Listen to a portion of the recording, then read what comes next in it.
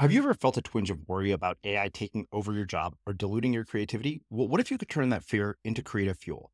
We've just published an amazing new ebook called The 4 Keys to Success in an AI World, and this is more than just a guide. It's a deep exploration into the human skills that AI can't touch, the skills that are essential for standing out and thriving, no matter how much technology evolves. We're talking about real differentiators here, like creativity, emotional intelligence, critical thinking, and much more. Inside, you'll find actionable insights and strategies to develop these skills, whether you're a creative person, a business person, or just simply someone who loves personal development. This isn't a story about tech taking over. It's a story of human creativity thriving alongside AI.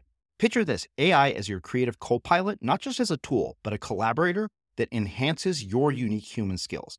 The 4 Keys ebook will show you exactly how to do that and view AI in a new way that empowers you instead of overshadows you. Transform your creative potential today. Head over to unmistakablecreative.com/4keys. Use the number 4, KEYS. That's unmistakablecreative.com/4keys and download your free copy. Here's a cool fact.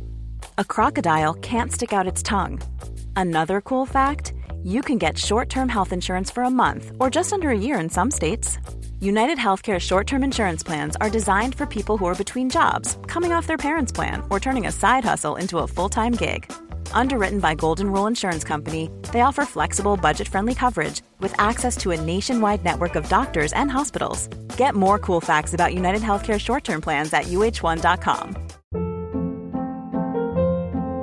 Hold up. What was that? Boring. No flavor. That was as bad as those leftovers you ate all week. Keke Palmer here. And it's time to say hello to something fresh and guilt-free. Hello Fresh. Jazz up dinner with pecan-crusted chicken or garlic butter shrimp scampi. Now that's music to my mouth. Hello Fresh. Let's get this dinner party started. Discover all the delicious possibilities at hellofresh.com. There's never been a faster or easier way to start your weight loss journey than with PlushCare. PlushCare accepts most insurance plans and gives you online access to board-certified physicians who can prescribe FDA-approved weight loss medications like Wegovy and Zepbound for those who qualify. Take charge of your health and speak with a board-certified physician about a weight loss plan that's right for you. Get started today at plushcare.com/weight loss. That's plushcare.com/weight loss. plushcare.com/weight loss. Quality sleep is essential. That's why the Sleep Number Smart Bed is designed for your ever-evolving sleep needs. Need a bed that's firmer or softer on either side? Helps you sleep at a comfortable temperature? Sleep Number Smart Beds let you individualize your comfort, so you sleep better together. J.D. Power ranks Sleep Number number 1 in customer satisfaction with mattresses purchased in-store. And now, save 50% on the Sleep Number Limited Edition Smart Bed for a limited time. For J.D. Power 2023 award information, visit jdpower.com/awards. Only at a Sleep Number store or sleepnumber.com. Burrow is a furniture company known for timeless design and thoughtful construction, and free shipping, and that extends to their outdoor collection. Their outdoor furniture is built to withstand the elements, featuring rust-proof stainless steel hardware, weather-ready teak, and quick-dry foam cushions. For Memorial Day, get 15% off your Burrow purchase at burrow.com/acast, and up to 25% off outdoor. That's up to 25% off outdoor furniture at burrow.com/acast. As creators, we're always on the move. Whether it's a live podcast event, a pop-up shop, or a workshop, we're constantly interacting with community, and that's where Tap to Pay on iPhone and Stripe comes in. Imagine this. You're at a live event, a listener loves your merch, or a participant wants to sign up for your course on the spot. With Tap to Pay on iPhone and Stripe, you can accept their payments right there and then, right from your iPhone, so there's no extra hardware or no delays. Total game changer. It's not just for creators. Any business owner can do this. It's about making transactions smoother and much more personal, growing your business in your way. We've been using Stripe for our products and courses for a long time, and now with Tap to Pay on iPhone, you can take your business to the next level too. So visit stripe.com/tapiphone to learn more. Remember, folks, with Tap to Pay on iPhone and Stripe, your business is always at your fingertips. I remember the first guy that I taught, he walked into this studio and very shy and very nervous. And I was also nervous going like, did someone just pay me to teach him how to dance? What the hell? Do not let him on that this is potentially a scam. Like, there's no way he's paying me to teach him how to dance, but whatever. Let's roll with this. And he told me his story. He said, so obviously I don't know how to dance. Also, on top of that, I'm gay. And so everyone expects me to know how to dance. They think I'm a fantastic dancer. And he went, that is so far from the truth. I need so many shots of booze in order to like not, get lost in my thoughts, to not feel embarrassed because I know I'm embarrassed myself, to not know that people are staring, wondering, why can't this gay man dance? And for the first, half hour of the lesson, he was staring down at his feet. Like his whole body was basically in that of shame. Just like shoulders caved in, head down, arms crossed, as if he was literally guarding himself from being attacked. And he started learning a few basic moves, like very simple moves, and it started to feel good. And once he got the moves and he started doing it to the beat, and he noticed that, he's like, okay, cool, it's going to the beat. And then his shoulders relaxed, his arms relaxed. And I remember he looked up at the mirror in front of him, and then he smirked. He smiled and went, what's up? He went, oh, I think I'm beginning to learn how to dance. I think I can dance. I went, damn straight you can dance. I'm Srini Rao, and this is the Unmistakable Creative Podcast, where you get a window into the stories and insights of the most innovative and creative minds who've started movements, built thriving businesses, written best-selling books, and created insanely interesting art. For more, check out our 500-episode archive at unmistakablecreative.com. Ben, welcome to the Unmistakable Creative. Thanks so much for taking the time to join us. Thanks for having me, Srini. Yeah, it is my pleasure to have you here. So, I came across your story actually by way of one of our listeners who somehow found a TED Talk that you did about dancing and using dancing as a way to build confidence. And I looked at it and, I get a lot of things sent to me, but for some reason I couldn't stop watching this TED Talk. It just made me laugh. I was like, okay, this is just a really cool story. But before we get there, I want to start with, a question that I've been known to start with, and that is, what do you think it is, from early childhood, like an experience, a memory, or something that planted the seed in your mind for what you eventually ended up doing with your life and your work? The first memory that pops into mind is fourth grade Catholic school in Brooklyn. Wasn't raised Catholic, but my family thought that, Catholic school, good education. So I went there, and for recess, all the guys would normally be playing sports. They'd be playing football, basketball, something along those lines. And instead, with my little posse of two other kids, Jonathan and Ethan, we'd be playing pretend. We would be acting out scenes and whatnot. Superheroes, Spider-Man, Batman, etc. And that was pure bliss for me. And I just remember from that point onwards, in long car rides, because we often took cross-country trips, I would have my Discman, my Sony Discman, and I listened to songs in there, and I'd always imagine action scenes. With every song I would see this, Jackie Chan style action scene play out, and I just thought that would be the coolest thing in the world. And I never thought of it as like a career. I just thought of it as, oh, this is what happens when you listen to music. You imagine, people kicking ass and taking names. Uh-huh.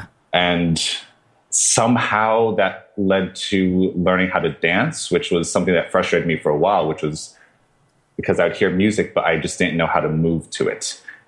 It would, you feel that rumble in your belly, that creative burn, and I just couldn't manifest it. And so after several years, I finally learned how to dance. And although I wasn't kicking ass like Spider-Man and whatnot, I could still, move to the music in a way that felt badass. So it's kind of what, how it all started, from fourth grade playing pretend. Okay. Well, one question about this. First, do you remember what the very first CD or album that you owned was? Holy crap. All right. So this is going to A, out my age, and B, be very embarrassing. My first introduction to music was through my cousin, and she loved pop music. And so naturally, she introduced me to NSYNC and Backstreet Boys. So probably my first CD was NSYNC's first album. So that's, if Yeah, that's what I was rocking out to on those cross country trips to, California and Grand Canyon, listening to NSYNC, Let Her Rip a cappella style. There we go. Also people who dance. So not strange coincidence or not.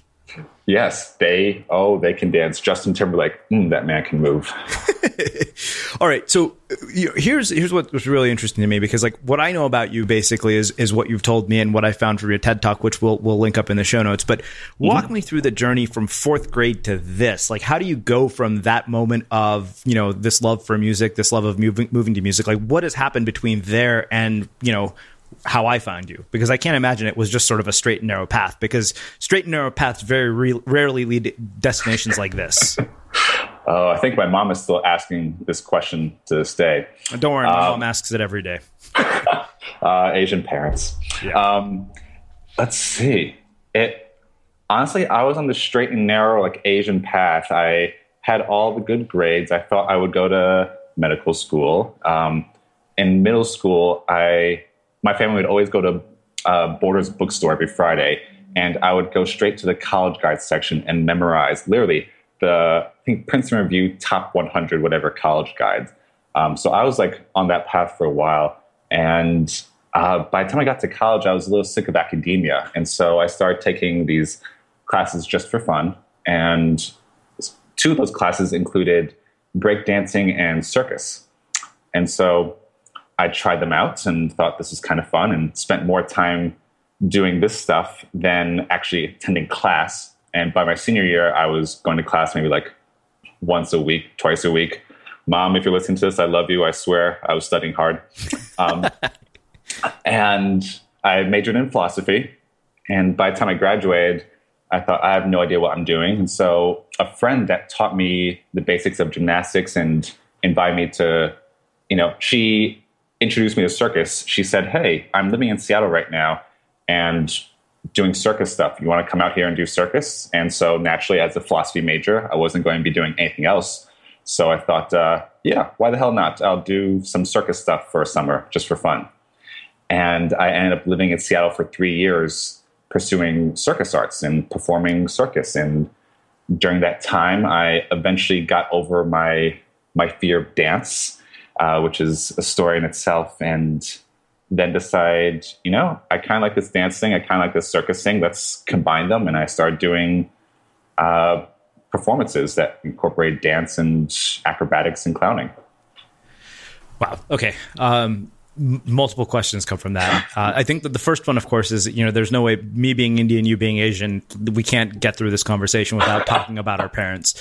Of course. I have to ask you what this relationship with your parents is like, especially when you kind of have basically violated every, sort of expectation. I mean, this is as far from med school as you could possibly get. So I'm curious what that whole experience has been like with your parents. To be honest, it is still unfolding to this day. It's, as I imagine most relationships are, but in college, I still gave the impression of I'm going on the right path. But that's when things started to get a little uneasy, and that I wanted to take a year off from college. I wanted to take time away from college because academia was not feeling fulfilling. It felt basically, I studied philosophy because I thought it would give me the answers to what living a good life could be, how I could live a good life. And I discovered philosophy didn't have the answers to it. And the more I pursued movement-related stuff, creative stuff like dance and circus, I found that more purposeful, more fulfilling. And so there's this discord. And so when I went to Seattle to do circus, I told my parents that, okay, this is just for the summer. I just need a little break from academia. And so they went, oh, okay, cool. Take a little break from academia. And then, of course, grad school. And just as a little context, I'm mixed. So my dad is Caucasian, he's Scottish, and my mom is Chinese. And I've kind of internalized their own conflict, which is my dad was always about follow your gut, your intuition, your higher calling. And always stress that there's a difference between academia and your own education.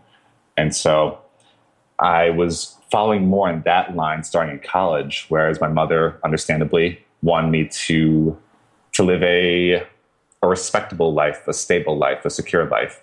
And so the more she realized that this circus thing is lasting longer, the more she got worried, the more anxious she got. And eventually I became the black sheep of my Asian family.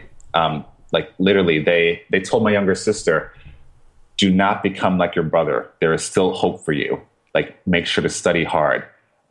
So in no uncertain terms, I was the outcast, the one that did circus and dated questionable circus women. Yeah. And even till now, it's less frequent, but it used to be about once a week, the conversation of, so what about medical school, what about grad school? And it got to the point where my family was literally trying to bribe me to go to medical school. They said, we will take care of everything for you. We will pay for it. We will buy you a place in New York City. You will have a car. You will have Spanish wine. I don't know where the Spanish wine came in, but for some reason I thought that would be like a nice little bonus. Like, you'll have booze, really good booze. But they were literally trying to bribe me to go back to medical school. And at first I was really pissed, like so annoyed. Like, why would you insist on this? But from their perspective, it makes sense. They came over to the U.S. during the Vietnam War. When they came to the U.S., they were looked down upon. They were not respected. And so in their mind, they do not want me to have lowly work that someone could look down upon, someone could think less of, and that I would have a stable life that can provide for a future family. So it makes sense, but it took me a while to be calm with that. At first I went, why won't you let me do circus? I love circus. Circus is great. And the women are gorgeous. I mean, circus is fulfilling creatively. So, yeah, and it's still a conversation to this day, but less intense.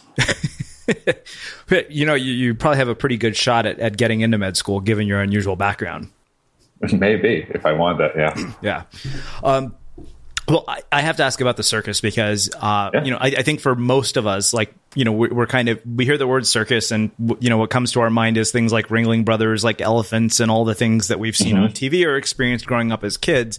But yeah. I'm really curious, like, what is the day-to-day life of somebody who is in a circus group like? Like, what are your daily habits like? What are your routines? What are your social relationships like? You mentioned gorgeous women. So I want to do a deep dive into the life of, what is the world of the circus? Like, it kind of take us into that world.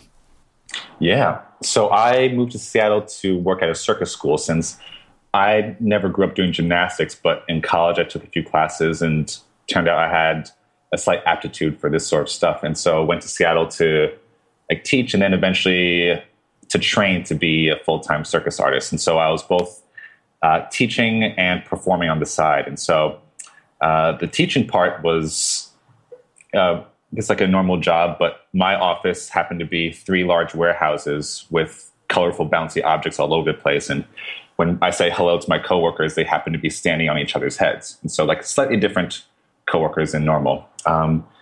And the part that sticks out the most in my mind was the community. It is, for the most part, circus communities, you walk in and their first thing they say to you is like, hey, you want to come play with us?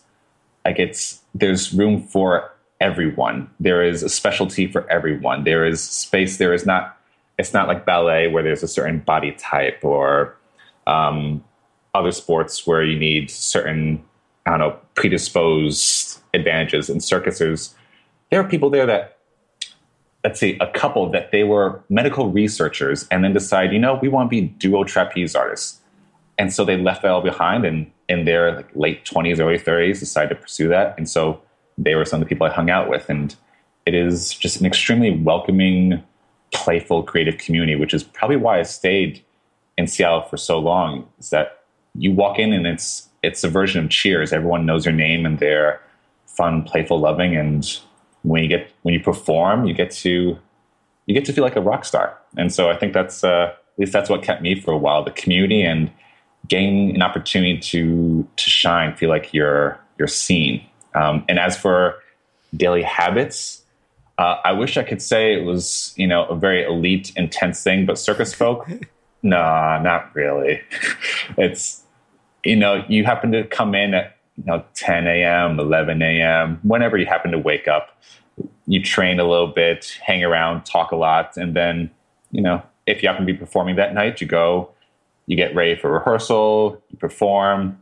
Depending on how Russian you are, you maybe have a few shots beforehand and get on stage, perform. People come up to you afterwards, cheer, applaud, hug, and then you go home and figure out what the hell you're going to do the next day. What is the training like? I mean, what's involved in the training? Like, let's say somebody listening to this is like, okay, now I'm fascinated. I wonder what I can do to go get involved in the circus in some way or another. Because I'm working on a new book about creative habits, and the first thing that came to my mind when you've been describing this is, I should go in and take a class and experience this. Yeah. And you also mentioned gorgeous women, so that kind of was a selling point. Srini, you have come to New York. Anyways, we'll set the conversation for another time. Habits. All right, so if someone wants to get into the circus, you would find a circus school, a pre-professional or professional training program.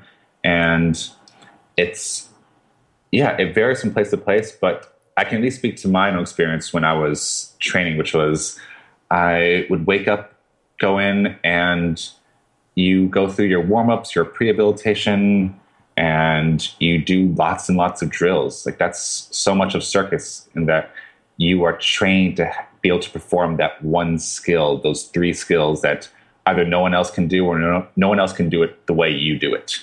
And it's just repetition after repetition after repetition. And you drill that over and over again. Like my acrobatics coach, this 6'2" lanky Frenchman, and when normally acrobats aren't that tall. Normally they're much shorter. And yet when he would flip, it's like a cat, like no noise. And so when he trained me, he would tell me my homework for the week. And he would say, all right, now I want you to do 100 cartwheels every day, 50 backflips every day, a few hundred this, a few hundred that. And I thought first time I worked with him, I thought he was joking. He went, no, that's what you're going to do. And I went, but why? He went, I want it so that if I were to smack you in the middle of the night awake, you could do it without any hesitation, without any problems. Like, it needs to be in your bones. And so a lot of circuses is drilling. And then, you're doing your flexibility, your strength training. So, and also depends on your discipline. If you're doing, say, acrobatics versus juggling versus tight wire, but a large part of the time is spent drilling. And as for actual how much, it varies. Some people are old school, like my coach, and he would say you do hundreds every day. So depends on how Russian and Chinese there are. If they're Russian and Chinese, God be with you, and I hope you have a good masseuse or chiropractor on speed dial. The more American, the more lax they'll be with the hundreds of repetitions and hundreds of push-ups and pull-ups. So it depends on what's your poison. What's your ideal form of pain and torture? So what did you learn from circus about performance and about creativity? Early on, when I was getting ready to perform my first solo act, I was drilling it over and over again, and I was terrified because I wanted to make it a clowning act. I wanted to be like Buster Keaton, this guy that has amazing physicality, and even though he doesn't say a single word, you feel him emotionally. And I was getting ready to create my first ever piece like that in homage to him. And I kept thinking shit, what if this is just not funny at all? What if what I find funny, the audience is going to go, seriously, dude? Man, I need more drinks to watch this kid. And a buddy of mine, a juggler named Nikolai, he gave me the best advice I've ever received on performing, and one that I still keep to this day and actually tell the people that I work with. And he said, when you're on stage, just know the audience wants you to win. They are rooting for you. They are on your side. And so even if you mess up, smile, acknowledge it, because they want you to win. And something about that really stuck with me.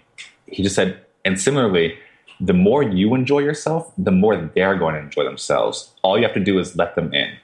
Have a blast, and they're going to have fun with you. You are opening them up to your world of fun, and they will love you for it. That's all you have to do. And sure enough, that's kind of what did it for me, and stuck in my mind since. So whether it's performing, whether it's just dancing, if you are having fun, you become a beacon to other people. Naturally, like, who doesn't want to be around the person that's having a blast, that is just beaming with light and joy? And so that's the thing that stuck with me the most. Just the more I have fun on stage, the more people are going to enjoy what they see. When you're ready to pop the question, the last thing you want to do is second-guess the ring. At BlueNile.com, you can design a one-of-a-kind ring with the ease and convenience of shopping online. Choose your diamond and setting. When you find the one, you'll get it delivered right to your door. Go to BlueNile.com and use promo code LISTEN to get $50 off your purchase of $500 or more. That's code LISTEN at BlueNile.com for $50 off your purchase. BlueNile.com, code LISTEN. Hold up. What was that? Boring. No flavor. That was as bad as those leftovers you ate all week. Keke Palmer here, and it's time to say hello to something fresh and guilt-free. Hello Fresh. Jazz up dinner with pecan-crusted chicken or garlic butter shrimp scampi. Now that's music to my mouth. Hello Fresh. Let's get this dinner party started. Discover all the delicious possibilities at HelloFresh.com. Imagine the softest sheets you've ever felt. Now imagine them getting even softer over time. That's what you'll feel with Boll & Branch's organic cotton sheets. In a recent customer survey, 96% replied that Boll & Branch sheets get softer with every wash. Start getting your best night's sleep in these sheets that get softer and softer for years to come. Try their sheets with a 30-night guarantee. Plus, get 15% off your first order at bollandbranch.com. Code BUTTERY. Exclusions apply. See site for details. One size fits all seems like a good idea for clothes until you try them on. Same goes for healthcare. That's why United Healthcare offers flexible, budget-friendly coverage for medical, vision, dental, and more. Learn more at uh1.com. Burrow is a furniture company known for timeless design and thoughtful construction and free shipping, and that extends to their outdoor collection. Their outdoor furniture is built to withstand the elements, featuring rust-proof stainless steel hardware, weather-ready teak, and quick-dry foam cushions. For Memorial Day, get 15% off your Burrow purchase at burrow.com/ACAST and up to 25% off outdoor. That's up to 25% off outdoor furniture at burrow.com/ACAST. As creators, we're always on the move. Whether it's a live podcast event, a pop-up shop, or a workshop, we're constantly interacting with community, and that's where Tap to Pay on iPhone and Stripe comes in. Imagine this. You're at a live event, a listener loves your merch, or a participant wants to sign up for your course on the spot. With Tap to Pay on iPhone and Stripe, you can accept their payments right there and then, right from your iPhone, so there's no extra hardware or no delays. Total game changer. It's not just for creators. Any business owner can do this. It's about making transactions smoother and much more personal, growing your business in your way. We've been using Stripe for our products and courses for a long time, and now with Tap to Pay on iPhone, you can take your business to the next level too. So visit stripe.com/tapiphone to learn more. Remember, folks, with Tap to Pay on iPhone and Stripe, your business is always at your fingertips. It's funny. I think of that, from the lens of public speaking as well as even doing interviews, and I kind of feel the same way about it. Yeah, like absolutely. I know when I'm not having fun because I've been, obnoxious enough to cut interviews in the middle of them. Yeah. All right. So, I want to ask you one other question. You made a sort of pivotal decision to say, you know what, you're kind of at this crossroads of med school or the circus, and you're like, okay, despite a lot of external opposition, I'm going to go and do this crazy circus thing. And I think that often we come to those kinds of crossroads in our lives over and over and over again. Like every time we want to do something of significance that could alter the trajectory of our lives, we arrive at moments like that. And I am wondering why, based on your experience, you think people choose the more safe and conventional route. It's something I still wrestle with. And even though I made that choice to pursue the unconventional route, it still came with a heavy dose of Asian guilt, like some serious Asian guilt. And so, at least from my background, my history, I I can understand a little better why someone would choose a conventional route, in that, at least from like having immigrant parents, you don't want to let them down. Yeah. They come to the US, they give so much, like they sacrifice so much. Like I think about how much my mom sacrificed to give me the opportunities I had, and it pains me. It like actually pains me how much she gave up. And so I can understand why, if you have parents, immigrant parents, like you'd want to do right by them, so there can be that conflict between what do I feel called to do, and what do I think would make my family proud, to do right by them, to give back to them, for all the things that they gave, sacrificed for me. And in that context, it's very much understandable.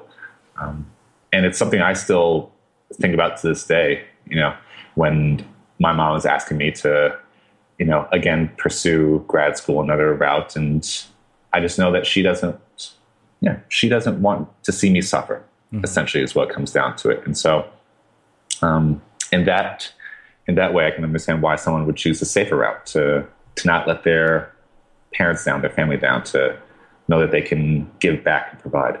Yeah.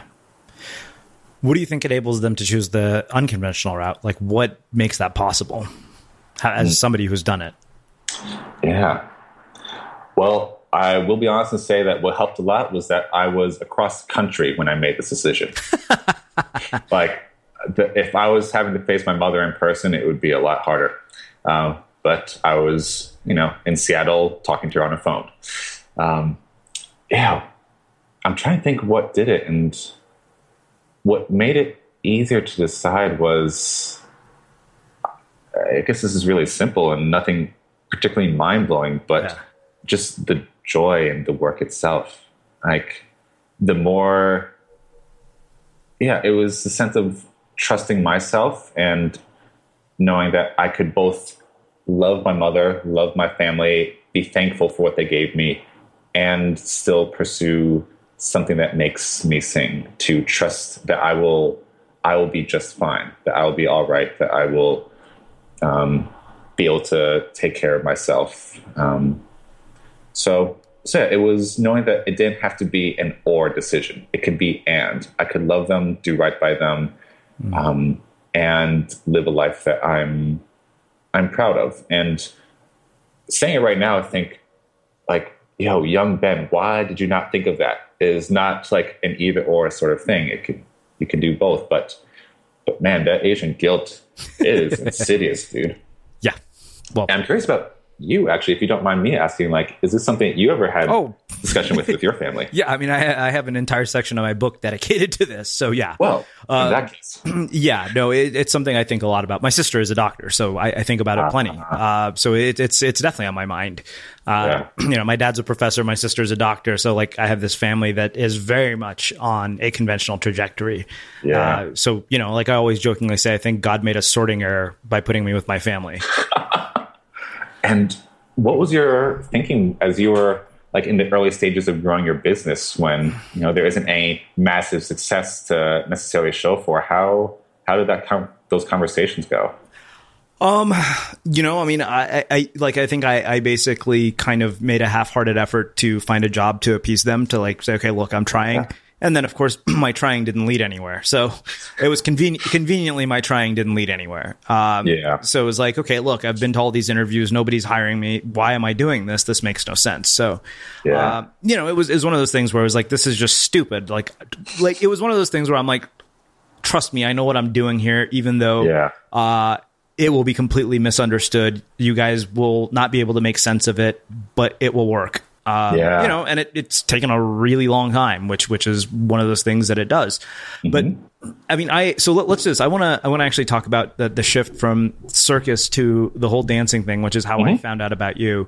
What sparked the interest in that, like to make that shift? And then I want to actually start talking about the work you do and like, what kind of impact this is, because what drew me into that TED Talk was, one, I always felt that I can't dance.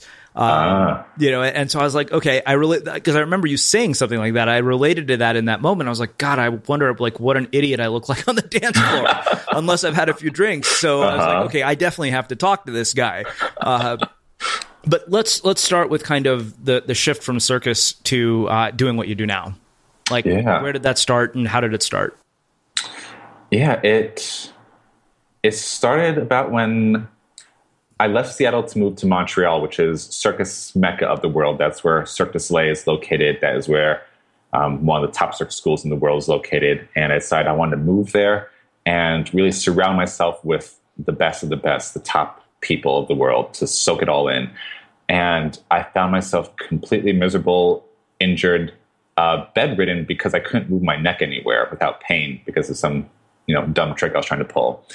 And I was noticing all these people that were at the top of their game and seeing, wow, I actually don't want to live this lifestyle where they are dependent on so many other people to be paid.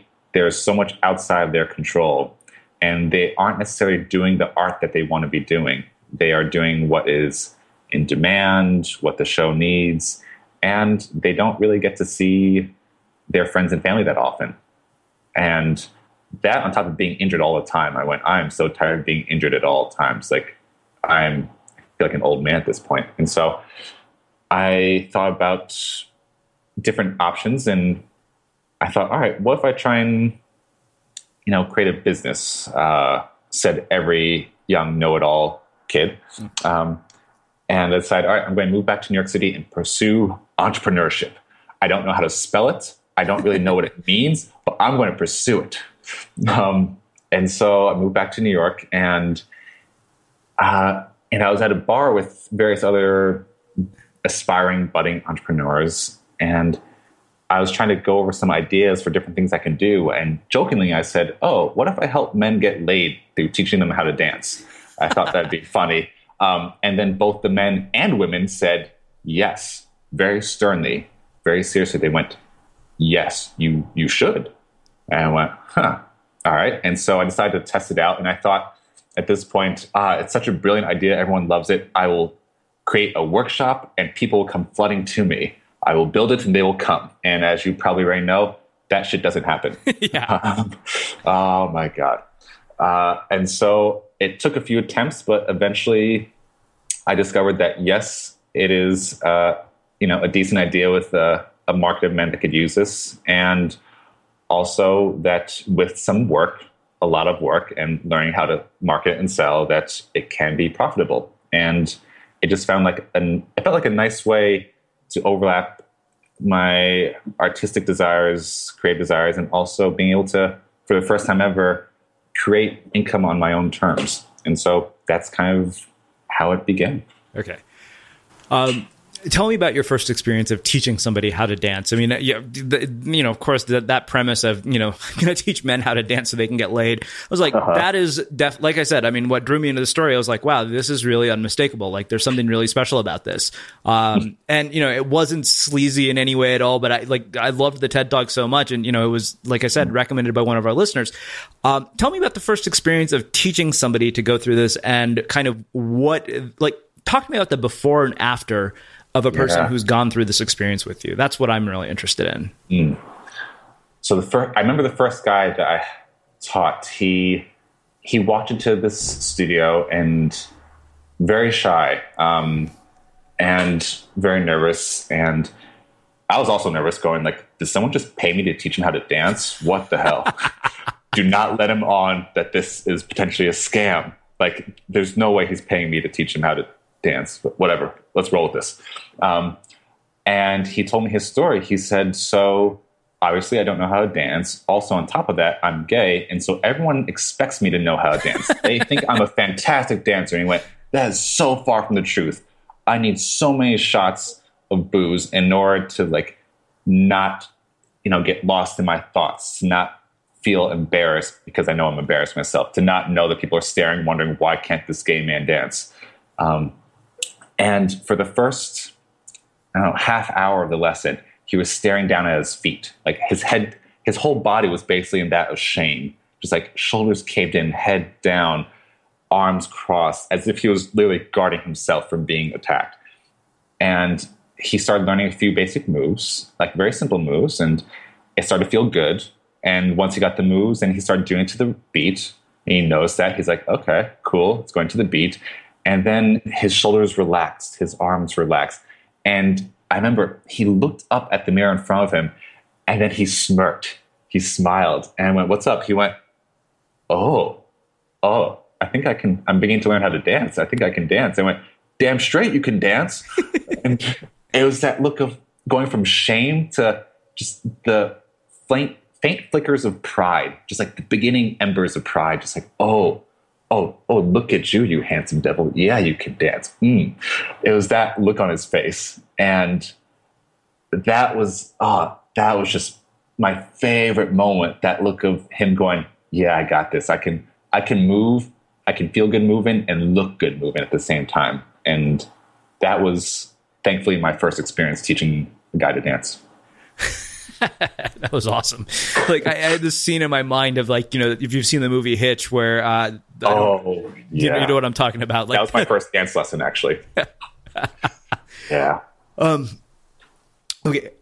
I guess the other bigger question, like, why is it where does this I can't dance narrative come from? Like, I mean, I've told you that myself. Like, I actually believe that right now. And that's kind of what drew me into this story. But why is it that people feel so self-conscious about something like dancing? And I'm curious, like, so you taught this guy. I'm curious, what are the other sort of changes that you've seen in other people's lives as a byproduct? Like, what are the unexpected changes? I mean, other than hopefully getting laid, which, not that that's a bad change, but I'm curious, like, what are the unexpected things that have come about from this? And then let's go to that second. But first, where does this whole sort of self-consciousness about dancing come from? Because we're not self-conscious about standing.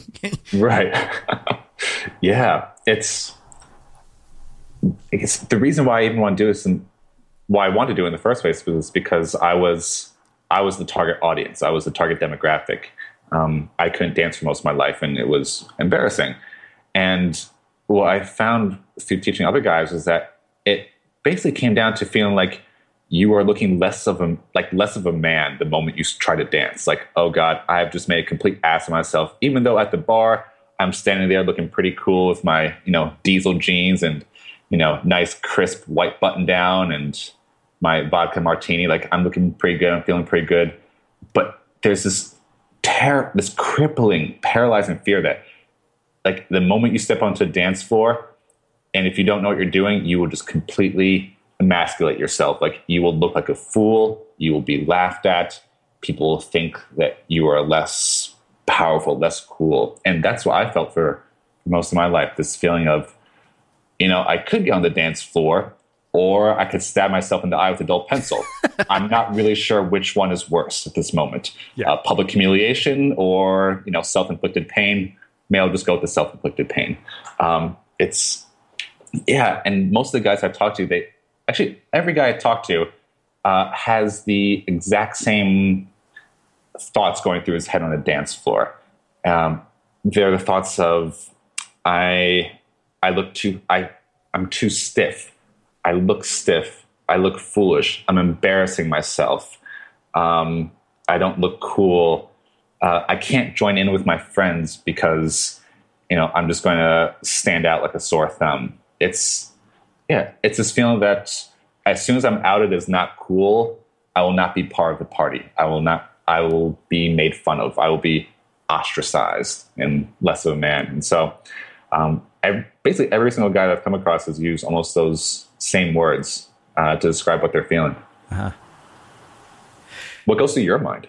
A lot of those very things. Like, as you're describing that, I can't help but think of all the Indian weddings that I happen to have been at where, like, I'll see my mom glaring at me for not being willing to go to the dance floor. If we happen to be at a wedding together, and it's like, I'm like, I don't want to go to the dance floor because I'm like, I can't dance like half these people. And then you add Indian music into that, and it's, a whole other disaster.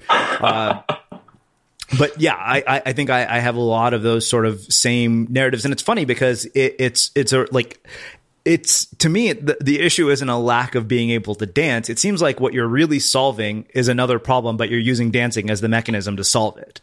Oh, absolutely. Yeah. It's basically therapy through dance, which I love. I mean, it's such a cool, concept. So, which takes us to that other question. What are the unexpected things that you've actually seen as a byproduct of doing this with guys? Like, what are some things that have really surprised you in this process?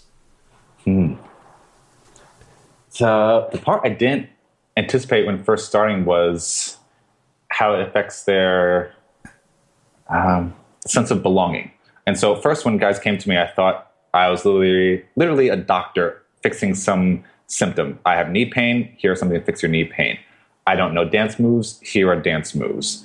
I thought it was just simply because most of the guys, they would say like, oh, female friends, they tell me to just relax and feel the music. But for most dudes, that's equivalent of being told, just relax and speak Russian. You'll be fine. Just let it flow. Let the Russian flow. Yeah. And as dudes, you're like, seriously? You're going to tell me just relax and do something I can't do? You're the best. And so I thought I was literally just giving them dance moves so they can go and do dancing. But what I didn't expect was it helped them feel like they belong. Because for a lot of the guys, even though they would come to me first saying, like, I need to know dance moves, after talking to them, they would go, yeah, when I'm out at weddings or parties with friends, I want to feel like I belong. Like I'm literally good enough to belong. That, I can be with friends and have fun with them. And so even though they may say it's because of a girl or because I want to get laid, most of the time it's just the sense of wanting to belong. And after they learn dance moves, they would say, yeah, I could actually, I'll give an example. One guy, we never actually met in person. He only learned from my online material. He said he wanted to learn how to dance in a year so that he could go to his sister's wedding and enjoy himself with family and friends. And I didn't expect this, but he actually emailed me a year later saying, so the wedding happened and I had a blast. Not only did I feel like I could join in on the fun, but people were approaching me. They want to dance with me. And they were commenting on how much fun it was to dance with me. And so that was the biggest surprise, the sense that guys felt like they belonged. And I mean, hell, we all want to feel like we're good enough to belong. Yeah. Wow. So have you had guys who've ended up in relationships as a byproduct of their learning to dance?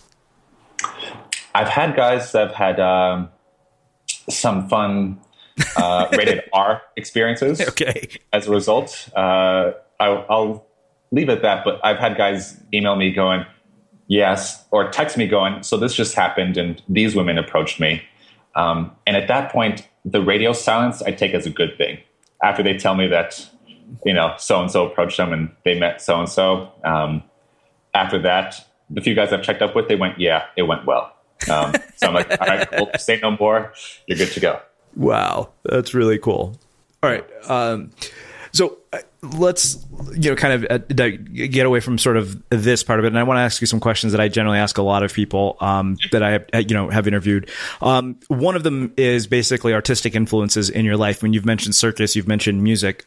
So I'm curious, if you look back over the course of your life, as you've done this work, what's one book, one music album, one documentary film, you can do one of each or only one, that has profoundly influenced your life that you'd want to share with our audience? Let's see. First would be Hitch, just because literally that was my first ever dance lesson. I was getting ready for prom, which again gives my age away. And I wanted to learn how to dance. And so I literally watched that dance scene, Will Smith teaching, I don't remember his name, Kevin something. Yeah. How to do the two-step with the arms by the side. And so I did that for like several hours straight at prom. It was the starting point. So there's that. There's, what else is there? Book. One book I give out to most of my guys is The Charisma Myth by Olivia Fox Cabane. Uh-huh.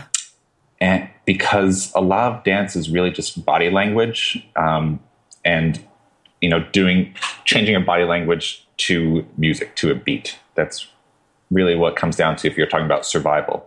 And so I gave him that book because it's the way it's laid out in that book. It's not, charisma is something that you add on, like layer upon layer. Like, all right, Brad Pitt does this with his arms and Will Smith does this with his legs. Most of the book is spent on what do you need to do to get out of your own way so that you can become the most charismatic version of yourself. And that's what I end up spending a lot of time with guys doing, which is like, let's just take away the things that are getting in your way from enjoying the music, because odds are there are going to be some songs that you really enjoy. And so let's remove those barriers. And the book is the same thing. Let's remove the barriers that keep you from being the most badass, sexy, charismatic version of you. So that's book. Music, it's hard to say. Yeah. Maybe NSYNC, just because, it's what got me going. One other question about the dancing piece. What's been the response from women to the work that you do? I'm very curious. I'm guessing you've gotten to talk, not just women in terms of how they respond to the guys, but responded to your work in general. Surprisingly positive. At first, when I thought, I was a little embarrassed to even mention it to women. I thought I'd get these looks of like, who do you think you are? Or, but you're one of those pickup artists, aren't you? And I'd get smacked across the face. Yeah. But it's been really positive. Most times they say, actually, there's some guy, I need to introduce you to most of my male friends. But I don't want to be like a door-to-door, I don't want to be like thrust upon men like, you need this. But yeah, most of the women have been really enthusiastic, saying more men need to get funky on the dance floor. And I wish they knew that it really doesn't take all that much for us to have fun dancing with other guys, since most guys are concerned with what moves they're doing. And that is so far from the truth of what makes for a fun dance partner for women. Wow. Yeah. All right. So I have one last question for you, which is how we finish all our interviews at the Unmistakable Creative. What do you think it is that makes somebody or something unmistakable? Unmistakable. I guess I'll put it in the context of dance, since the stuff that I spend with my guys doing is, I know every single guy, you included, Srini, has the potential to be a baller dancer, not because of technique or anything like that, but because, when you hear those songs that just light the fire in your belly, the sense of like this holy funk spirit is just like brewing inside, like, oh man, here's Uptown Funk, and like, oh, I want to lose my shit to this. Whenever you allow yourself to, even for a second, just let loose, let go of control for a little bit, it is absolutely stunning and beautiful, because it's you. You are sharing a piece of you. And so the people I find unmistakably creative, the dancers that I find creative, are the ones that bleed in front of others, and not bleed in a bad way, but rather they allow themselves to be seen in the most raw form, even if there isn't good technique, even if it's off the beat, even if it looks weird, whatever it is, they are showing themselves. And to me, that just looks divine. They look like walking gods in those moments, or dancing gods, I should say. And to me, I find that just unmistakably creative. Like, you cannot help but watch and see someone glowing like that. Well, this has just been awesome. This has been one of my favorite interviews we've done this year. It's just really cool. I'm so glad one of our listeners put your work on my radar. So where can people learn more about what you do? They can go to mrbenweston.com if they want to meet with me in New York City, or dancefloorarsenal.com. Those are my two online homes. Very cool. And for everybody listening, we will wrap the show with that. Thank you for listening to this episode of the Unmistakable Creative Podcast. While you were listening, were there any moments you found fascinating, inspiring, instructive, maybe even heartwarming? Can you think of anyone, a friend or a family member who would appreciate this moment? If so, take a second and share today's episode with that one person, because good ideas and messages are meant to be shared.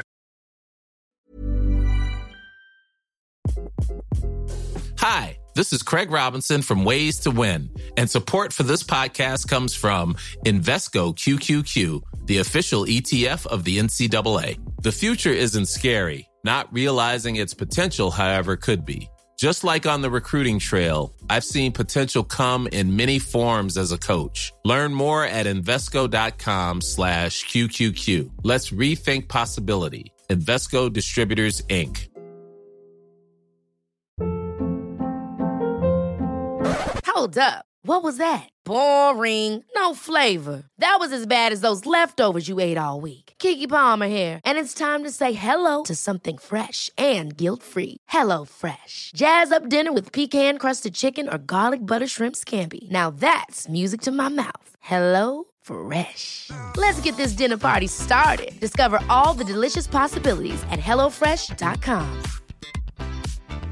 Mom deserves the best, and there's no better place to shop for Mother's Day than Whole Foods Market. They're your destination for unbeatable savings, from premium gifts to show-stopping flowers and irresistible desserts. Start by saving 33% with Prime on all body care and candles. Then get a 15-stem bunch of tulips for just $9.99 each with Prime. Round out Mom's menu with festive rosé, irresistible berry chantilly cake, and more special treats. Come celebrate Mother's Day at Whole Foods Market. Even when we're on a budget, we still deserve nice things.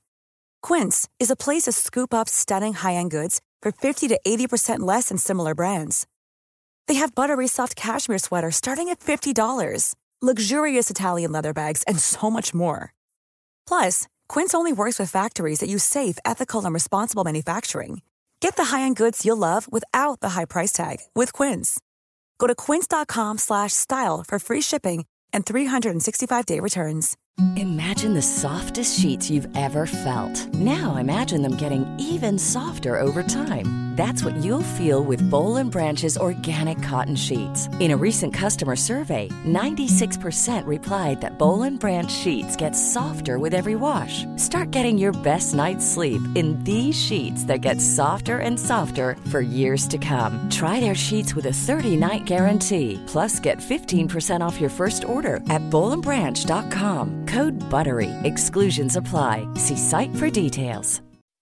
When you make decisions for your company, you look for the no-brainers. If you have a lot of mailing to do, Stamps.com is the ultimate no-brainer. Use the Stamps.com mobile app to mail everything you need to keep your business running with up to 89% off USPS and UPS. Make the same no-brainer decision as over 1 million other businesses with Stamps.com. Use code PROGRAM for a special offer. That's Stamps.com, code PROGRAM. Have you ever felt a twinge of worry about AI taking over your job or diluting your creativity? Well, what if you could turn that fear into creative fuel? We've just published an amazing new ebook called The 4 Keys to Success in an AI World, and this is more than just a guide. It's a deep exploration into the human skills that AI can't touch, the skills that are essential for standing out and thriving, no matter how much technology evolves. We're talking about real differentiators here, like creativity, emotional intelligence, critical thinking, and much more. Inside, you'll find actionable insights and strategies to develop these skills, whether you're a creative person, a business person, or just simply someone who loves personal development. This isn't a story about tech taking over. It's a story of human creativity thriving alongside AI. Picture this, AI as your creative co-pilot, not just as a tool, but a collaborator that enhances your unique human skills. The 4 Keys ebook will show you exactly how to do that and view AI in a new way that empowers you instead of overshadows you. Transform your creative potential today. Head over to unmistakablecreative.com/4keys. Use the number 4, KEYS. That's unmistakablecreative.com/4keys and download your free copy.